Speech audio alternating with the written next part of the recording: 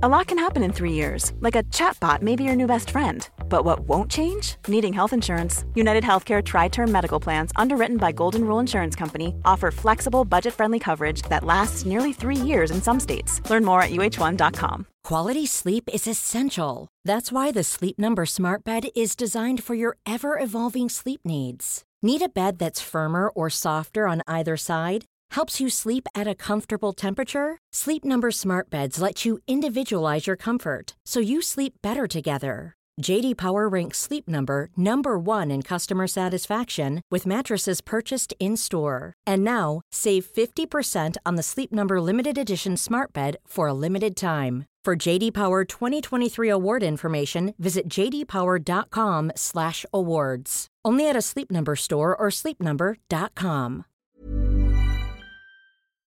The Square Ball Podcast.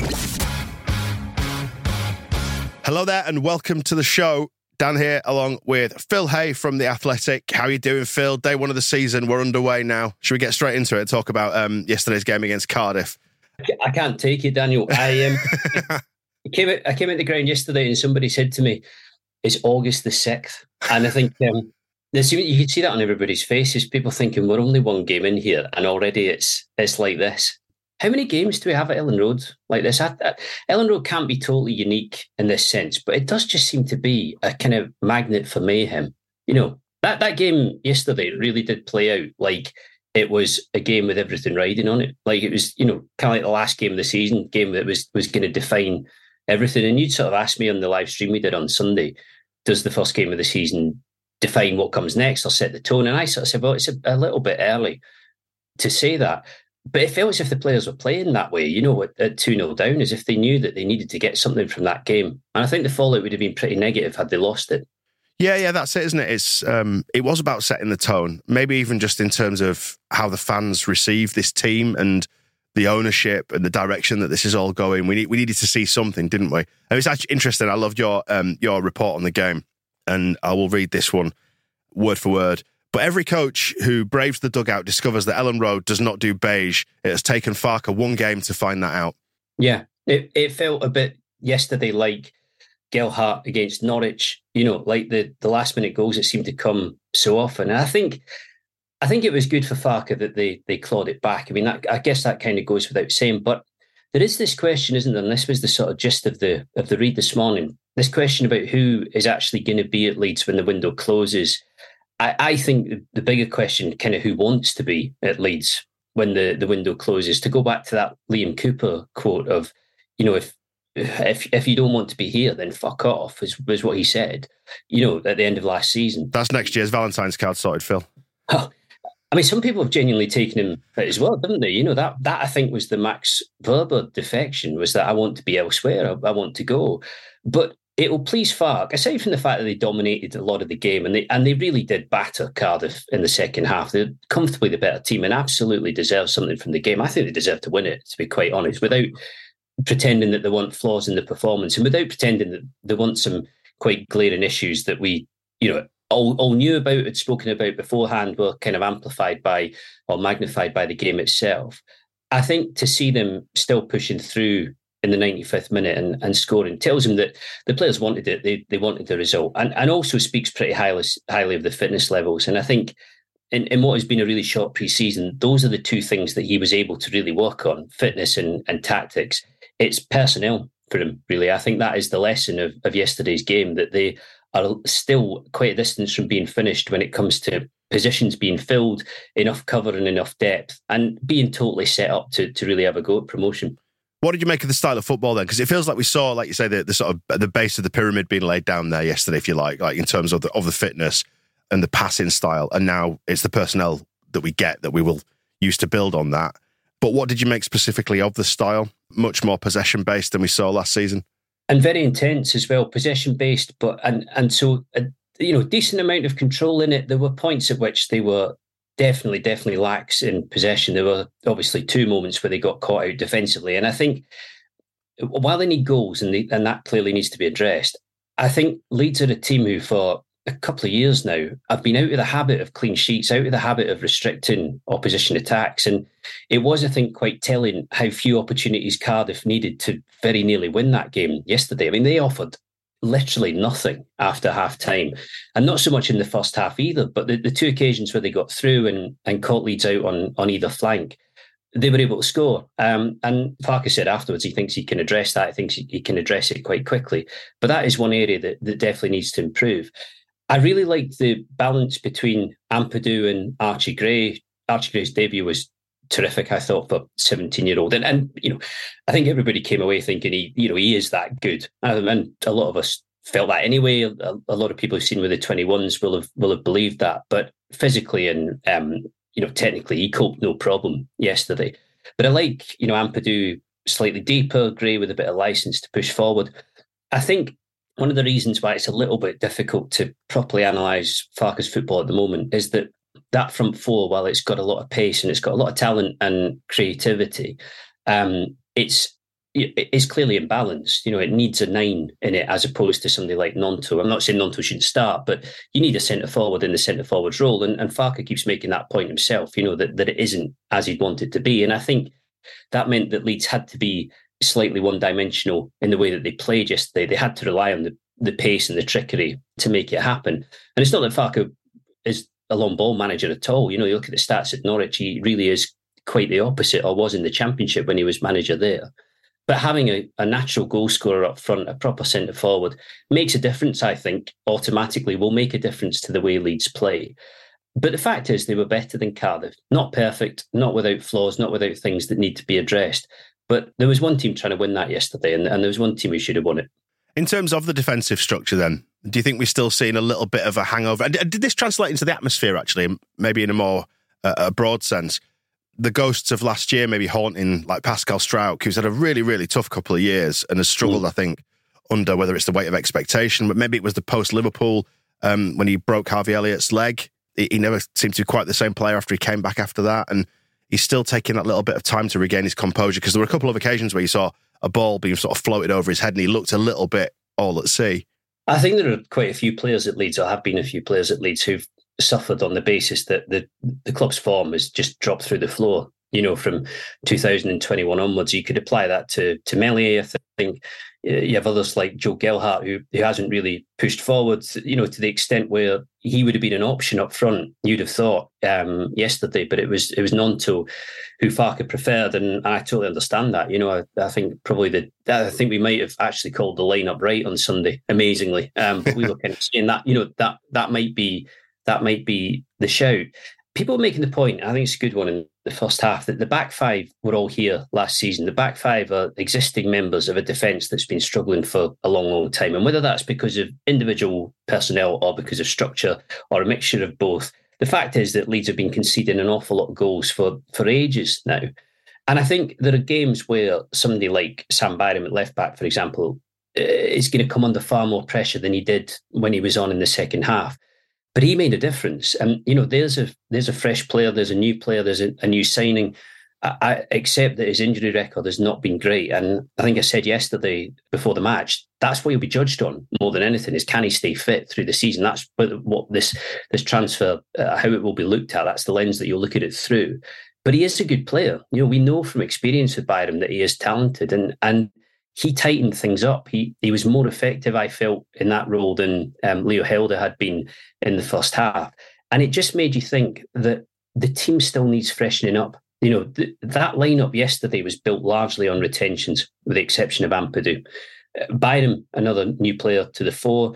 Darlow, I think, will come into the frame before long. I don't think Farke has signed him to sit on the bench. But fresh blood elsewhere, it would make a difference. And I think it would make a difference at the back. And even with somebody like Charlie Creswell, a couple of occasions where he probably took the ball on too far or further than he should have done in the opposition half, but looked really solid. And after a very strong, convincing loan at Millwall in the end, somebody there to be used, somebody different, somebody who's probably worth a chance. Yeah, and I thought with Creswell coming on, there was that first ball that came up towards his head and he just powered in there and absolutely went through the back of the attacker. And it was a stark... It was a techie, wasn't it? It was like an Undertaker tombstone. It was a stark reminder, but also a comical reminder of the Championship and the style compared to the Premier League, where you might argue it's a little bit more, I don't know, sophisticated than stuff like that in the Premier League. But at that moment, it needed somebody to get in there, be dominant and win that header. And the crowd responded to it as well, and responded to him carrying it out, even though maybe he was a little bit indisciplined in his positioning and it left a bit of a gap that somebody had to fill. But under the circumstances and given how deep Cardiff was sat, it was worth it, wasn't it? It was nice. It was exciting. People do like that as well. Like, football has become, as time's gone on, and it's become more technical, or the analysis of it has become more technical. You know, everybody is so now fixated on skill and finesse and everything else. But there is place in the game still for challenges like that. And I always feel with Creswell that you get a mixture of both things. He is good on the ball. He does know how to use it, but he's pretty uncompromising, and he seems like a brave centre-back to me. We've kind of been banging the drum for him for a little while. I think we were all quite surprised at the way in which Leeds seemed willing to let him go in January, had the right offer come in. But I think, having seen that he could cope with Millwall, side, you know, who were up around the playoffs right the way through last season, it seems like madness, really, not to think that he could do you a job this season, especially when the light is centre-back, and more so now with the injury to Liam Cooper. We haven't had any news on that yet, but it didn't look particularly good. No, do we know exactly what that was? Because I've watched the replay of that, and he just seemed to kind of, I don't know, jar his whole leg, but the injury seemed to be centred to somewhere around the ankle.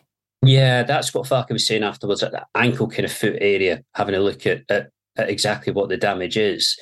But, you know, that looks to the naked eye like it's going to be an absence of some sort. You don't imagine him, you know, looking at the way he was trying to walk behind the goal line and struggling. You know, you don't see him being at Birmingham on Saturday. And I feel for him as well, because he does have this offer from Saudi Arabia. And I think in his situation, with 12 months to go, 31 now, a lot of football behind him, it's very different, I feel, to Max Wöber's situation. Wöber seemed to be saying, I want to be elsewhere. You know, I just want to go and play for another club, want to go to the Bundesliga. I think this is more of a life decision for Cooper. But what the effect will be of this injury, it might well have been that he was minded to stay anyway. But if it is fairly long term, or if it isn't great, then you would imagine that would put that move in doubt. £10 million, and we'll start to talk. I think seems fair if we're talking. Yeah, seems about right. Yeah, Saudi money. Yeah, it does feel like, I think maybe you saw this in the fact when Creswell came in, just something different. Maybe that's what it does need. It needs freshening up, that different voice, that different presence in there. Yeah, well, again, I liked Ampadu yesterday, and Archie Gray as well. It is different. It is fresh. I mean, I said the team would be built on retentions. You know, aside from Ampadu, Gray's probably the exception there. You know, it was his debut, although I think it's only circumstance that stopped the debut coming much sooner. You know, he probably would have played in the League Cup last season at least, had it not been for the ankle injury that he had in the summer, that game against Villa, and then a virus around about the time of the early rounds of the Carabao Cup. But it's been in the pipeline, in the post for a while, and you can see, you know, the game against Shrewsbury this week is the sort of game that you would set aside a 17-year-old for normally. But you've got to think that Farke will be looking at him at the moment and saying, well, listen, Birmingham's the priority on Saturday. I need the Gray Ampadu axis again, you know, and you hold him back and use somebody else. He looks ready for it, I think, and he was a big plus from the game yesterday. Yeah, it was really nice to watch him, and sometimes you forget that he was only 17. He was very, very composed, wasn't he? He just got caught on a couple of occasions, and his positioning sometimes was a little bit askew, as Farke picked up on in the post-match. But I mean, so few things you can actually fault him on compared to all the good stuff that he did. It was a really accomplished performance, wasn't it, for a 17-year-old? God. Yeah, it's somebody was asking me afterwards how good was Sam Byram when he was young, and I was saying he was really, really talented. Still is, you know, still good footballer. But I never quite had Byram on the level of, say, Fabian Delph, you know, who's the one who I remember coming through right when I first started writing about Leeds. And the thing about Delph was that you'd launch him into the team and it was just like shrug of the shoulders and off he went, tricks and top performances. It feels a little bit like that with Archie Gray. You know, you put him in for that game and it's fine. You know, it's no sweat. He goes through it. He's going to have games where he gets targeted. He's going to have games that don't go well. It's inevitable. Even you remember recent memory with Calvin Phillips under Bielsa, as brilliant as he was, you had matches where Bielsa was substituting him after 20, 30 minutes. You know, it does occur. And you know, the more attention that's on Gray, the more opposition players are going to try and target him.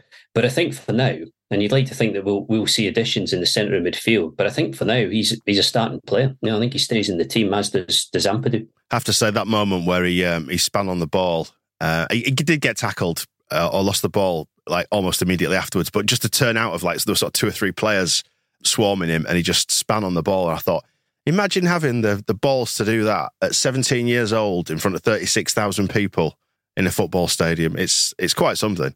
But that's what marks out really top footballers, elite footballers, is it just comes really naturally to them, and they know that they can do it, and they know that they can pull it off. Some of the tricks and it was League One, but some of the tricks that Delph used to do, you just thought it's like he's playing in the street, and really, really unfazed by it. I think there were a couple of moments like that with Gray, where his feet just looked great. But the bit that stood out for me was late in the second half, where he came from a deep midfield position to just suddenly pop up in this patch of about 20 yards of space, with the kind of the freedom to pull the strings and to pick a pass from there. And it's one of the things I've noticed with him. He's clearly very good on the ball, technically proficient, but he seems to be great at finding gaps and putting himself in areas where he can play and cause a problem.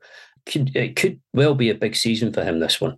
Yeah, you mentioned Ampadu there. I thought it was great. And on the evidence of yesterday, and it's only a small sample size, but a bargain at 7 rising to 10 million quid. He seemed really, really just very, very tidy and efficient. Well, it comes back to the fact that there are good players in this squad. It's just not complete, and the balance isn't right. And I think the balance is exactly what Farke needs. And if you give him that, I get the feeling that Leeds will be really competitive. And it seems to me that, it's not that there's just one position to address, but a dependable, reliable, prolific number 9 would make such a difference, I think, as a kind of basic starting point. I mean, there will be changes before the end of the window. They will sign other players. I'm sure of that. I think it's looking increasingly likely that we're going to see Tyler Adams go quite shortly. Chelsea looking like they're very keen on him, expecting that to move forward this week, although it's not as if they're the only club that like him. But I was saying previously that with Farke, it will probably be a relief to get to the end of the window, and it will be nice for him to know exactly what he's got, exactly what he hasn't. Because I think even now, if we were saying to him, can you say 100% that Harrison will be here, that Nonto will be here, what's the state of play? I think he would say he's not sure. I think he would say it's difficult to answer that, because you don't know what's going to happen in the last few weeks of the window. And you've asked me a few times, did I think Tyler Adams would stay? And I've been quite sort of equivocal about it and said, well, look, the 49ers would like him to stay, but really, who's going to bid for him? And if the bid's good, if there's an offer that he wants to take, then he goes, doesn't he? Yeah, Chelsea does seem like a slightly strange one in terms of the amount of personnel they've got in midfield. Is there a home for him there? I don't know. And is he, I don't know, is he of that quality yet? Because I do have slight question marks about his passing, his work rate and his positioning and all that sort of stuff is great, but I just wonder about his passing sometimes. What do you think? I think those are fair questions, yeah, but that contracts at Chelsea are very, very good. They've got Pochettino, who is the sort of coach that you would really want to play under. He's very highly regarded, has done good things in the past. It's just a really tempting move all round, isn't it? And I think pound for pound, it's probably as good a move as Adams could expect. So we'll see how that one develops. One size fits all seems like a good idea for clothes until you try them on. Same goes for healthcare. That's why United Healthcare offers flexible, budget-friendly coverage for medical, vision, dental, and more. Learn more at uh1.com. Quality sleep is essential. That's why the Sleep Number Smart Bed is designed for your ever-evolving sleep needs. Need a bed that's firmer or softer on either side? Helps you sleep at a comfortable temperature? Sleep Number Smart Beds let you individualize your comfort, so you sleep better together. J.D. Power ranks Sleep Number number 1 in customer satisfaction with mattresses purchased in-store. And now, save 50% on the Sleep Number Limited Edition Smart Bed for a limited time. For J.D. Power 2023 award information, visit jdpower.com/awards. Only at a Sleep Number store or sleepnumber.com. Hey, it's Paige DeSorbo from Giggly Squad. High quality fashion without the price tag. Say hello to Quince. I'm snagging high-end essentials like cozy cashmere sweaters, sleek leather jackets, fine jewelry, and so much more. With Quince being 50 to 80% less than similar brands. And they partner with factories that prioritize safe, ethical, and responsible manufacturing. I love that. Luxury quality within reach. Go to quince.com/style to get free shipping and 365-day returns on your next order. Quince.com/style. Yeah, further forward, just in terms of the attacking lineup, I thought it performed really, really well in spells in that game against Cardiff. Some beautiful moments, and you could see like Sinisterra he seems to play the game at his own pace sometimes, doesn't he, Sinisterra? And just have the ball like under his spell almost. There was that moment, I think, over towards the northwest corner when it looked like it was just going to run away from him, and he just trapped it dead under his foot, just stopped it. He just stopped the game, and it just seems to be in his gift to do that whenever he wants. Will he be here, do you think, at the end of the window? Because he could be such a valuable player in this division. I hope he will be, but you've sort of answered your own question there. In as much as if you were out there looking for a pretty talented winger and you had money to spend, then you would be gravitating slightly towards somebody like him. Pre-season friendlies are always a bit of a nightmare to write about and to cover. So when they played Man United in Oslo, I was tweeting at half-time and I just said, only half-time verdict is Sinisterra in the Championship would be great. Definitely keep him. He's got terrific feet. Obviously, the big focus on Somerville's finish, which was an incredibly difficult chance to stick away from there. One of those that you wonder, if another 99 goes at that, how many times would it find the bottom corner? But there was, just before it as well, terrific spin from Sinisterra to give himself the chance to shoot in the first place and create that deflection that Somerville stuck away. And that's what you get. There were little moments yesterday too where Gnonto's feet, so good and so quick and so difficult to defend against. He was really unlucky not to score with that chance that hit the bar. It was a top save from Anik, who had a pretty good game for Cardiff, I thought. But as a whole, I enjoyed it. I can't say I missed VAR. I thought the referee had a really good game. I thought he was right with the penalty calls. I didn't think any of them were penalties. It flowed. It was engaging. It was immensely frustrating for everybody. You could feel that at 2-0 down. And it's not as if we're coming away saying that is a statement performance or a statement result. But it was like old times, really, wasn't it? Yeah, I would debate whether the ref had a really good game. I thought he was adequate. But then, as a home fan, we always think refs are absolutely abysmal no matter what, don't we? Then they're against our team. I just thought I was just going to say, I remember you saying on Sunday morning that he sounded like he was 6 years old. So I think he gets decent marks. Yeah, there were just moments with the officials where I felt they were guessing rather than, like, there was a moment particularly, a couple of really obvious deflections, throw-ins they got wrong. And, it's only a throw-in near the halfway line, fine. But you want the decisions to be right, don't you? I just thought sometimes they just guessed and they weren't quite sure. I mean, it must be hard. It must be hard being a ref. The big calls, I think they got right. There were some very tight offsides. One in particular with Ayling, where Dan James stuck it away at the back post, would almost certainly have gone to VAR. I think because linesmen or assistants in the Premier League seem inclined to let it flow for that precise reason. But I thought when it was the key moments, the key calls, I thought they were pretty good. In praise of the officials, though, I will say it was a pleasant change after experiencing VAR in the Premier League to see them put the flag up when they think it's an offside. And I don't mind them getting it wrong. I thought that afterwards, even though if that had gone to VAR and it had been ruled onside by 3 millimeters or whatever and they'd drawn the lines, I'm quite fine to accept them getting some of them wrong because the VARs have been getting stuff wrong as well. It helps the game to flow, doesn't it?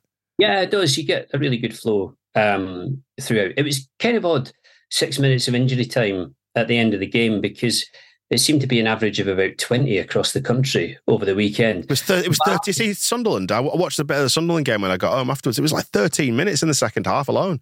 I know, and I can't really say I'm a huge fan of that because it seems to... And I know the whole idea is that you're counting and you keep in check on wasted time and everything else, but it just seems to change the shape of 90 minutes completely. It's kind of odd, and I also think we're probably going to find that it's fairly arbitrary as the season goes on. There are going to be games where the amount of injury time will seem completely baffling because a little bit like when they change the offside rule or the handball rule or whatever else, nobody will be quite certain about what's going on or how this is being decided. Yeah, and everyone will think it's against them. Yeah, of course. I saw somebody tweet me this morning saying the reason we only got 6 minutes yesterday is because the EFL want to keep us in the Championship.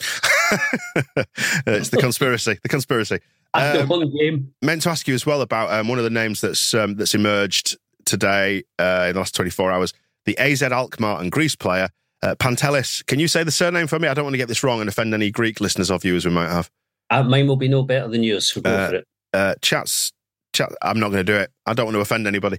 I did ask the question about him this morning. Seemed a bit cold on that front. We know that there is the interest in Nat Phillips at Liverpool, but as of this morning, didn't seem to have been much in the way of further developments with that. Tyler Adams was the one first thing that became clear that seems like it's at the point of starting to move him to Chelsea. Sounds like Liverpool are asking quite a lot of money for Nat Phillips as well, Phil. I think they are. Depending on what you class as a lot of money, I mean, it would be, I think, in the region of about £10 million, and they might say that is absolutely market value at the moment or thereabouts. But again, they are going to have to think, and I think the injury to Liam Cooper will dictate this as well. If that is looking like it's going to put him out for a little while, they need cover. And I thought it was, again, quite telling in the press conference yesterday when Farke was asked about incomings. He basically said, goalkeeper, fine. Everything else, I'd quite happily have more, and that's really from front to back. So, yeah, I think we're definitely going to be looking for action over the next 10 days or so.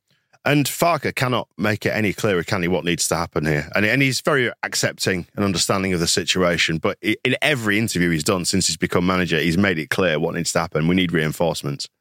Yeah, I mean, coaches always look for a balance, really, and they would rather be given too much than too little. That goes without saying. But they do tend to appreciate in most circumstances that you can't just buy. There has to be some make weight, and particularly when you get relegated. But he can see that he's short, and I think what he'll be mindful of is that if he is short going beyond the end of the transfer window, and if he's short for a lot of this season, it's probably not going to go as well as he would like it to go, and that reflects on him. And he's not here, I don't think, to be a championship coach for a long period of time. I think he wants to get out of the division as quickly as he can.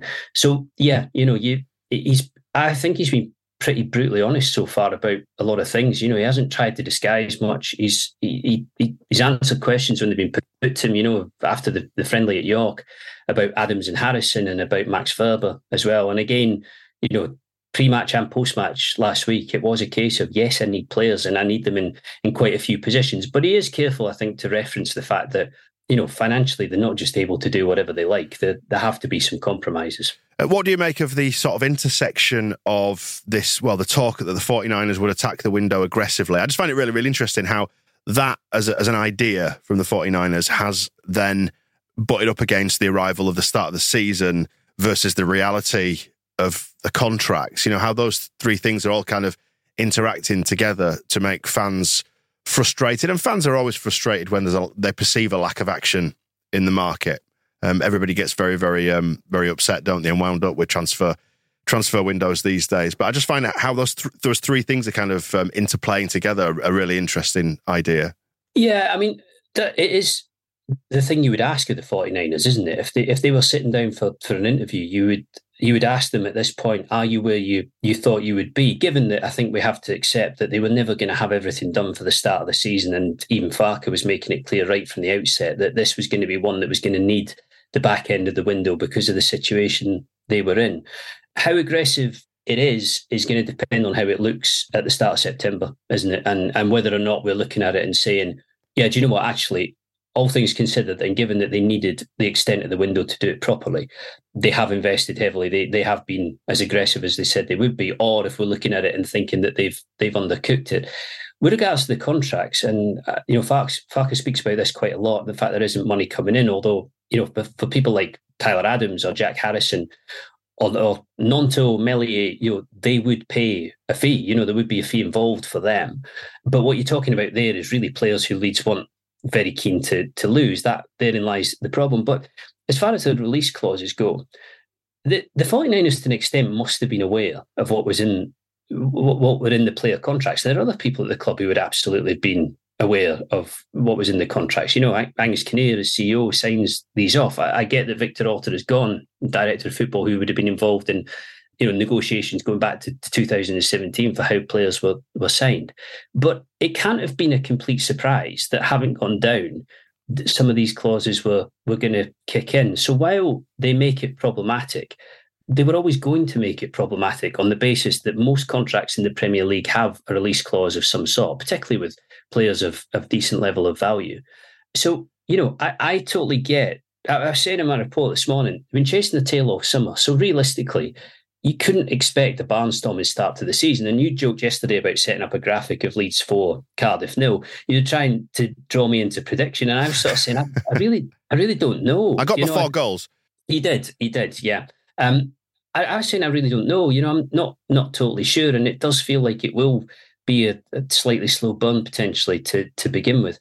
So there is mitigation here, and there are excuses for the window being difficult, but I don't think there would be excuses for it going badly, if you know what I mean. I think by the end of the window they have to be seen to have done the right thing or thereabouts. Yeah, and they've allowed the phrase about attacking it aggressively to seed. It's been one of those things that's kind of taken on a bit of a life of its own, and the problem is that will mean different things to different people. Mm-hmm. So people will interpret it and say, well, is this being aggressive? And obviously we've still got 3 weeks and a bit of the window to run, but it's going to, when you say things like that, it's going to raise question marks, isn't it?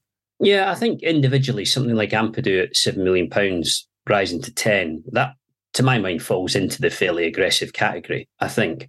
Darlow less so in terms of finance, but I still think you're signing a good goalkeeper there who had the option of going to Bournemouth, but you've talked him into this move instead. But they need to do more. I think it's the key positions, isn't it? And particularly up front. I think where there will be an issue is if they go into September with, say, Bamford and Rutter as the two, and Matteo Joseph as the options up front.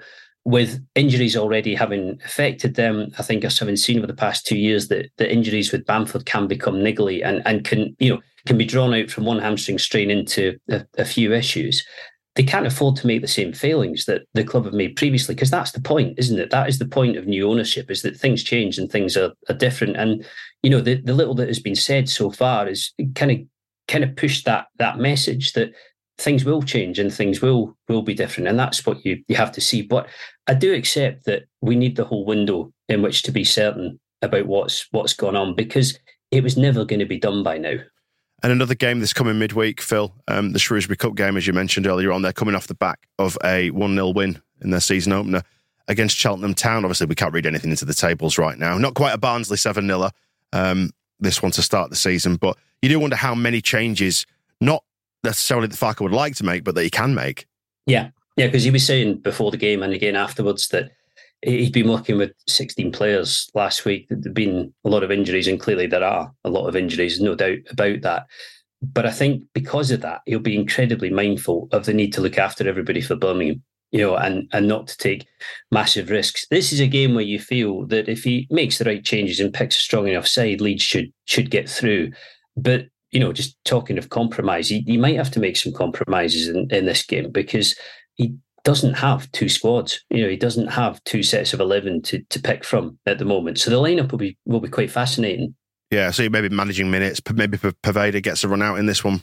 I think so. Yeah, I think so. Maybe Gelhardt, others like that. Perhaps get a few more minutes into Creswell's legs, that sort of thing. But I think, to go back to Archie Gray, do you, even if you want to keep him ticking over, do you play him against Shrewsbury when you know that you need him against Birmingham on Saturday? I'm not so sure that you do. Maybe you go with JB for this one instead of Archie Gray. Yeah. Okay. Well, we will watch this one with interest, and we will get together towards the end of the week, Phil, for the Friday show, and we'll see how we get on against Shrewsbury, and we'll preview Birmingham then as well. All right. Enjoy the rest of your week.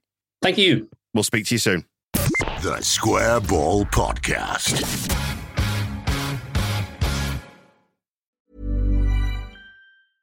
Hey, it's Paige DeSorbo from Giggly Squad. High quality fashion without the price tag. Say hello to Quince. I'm snagging high-end essentials like cozy cashmere sweaters, sleek leather jackets, fine jewelry, and so much more. With Quince being 50 to 80% less than similar brands. And they partner with factories that prioritize safe, ethical, and responsible manufacturing. I love that. Luxury quality within reach. Go to quince.com/style to get free shipping and 365-day returns on your next order. Quince.com/style.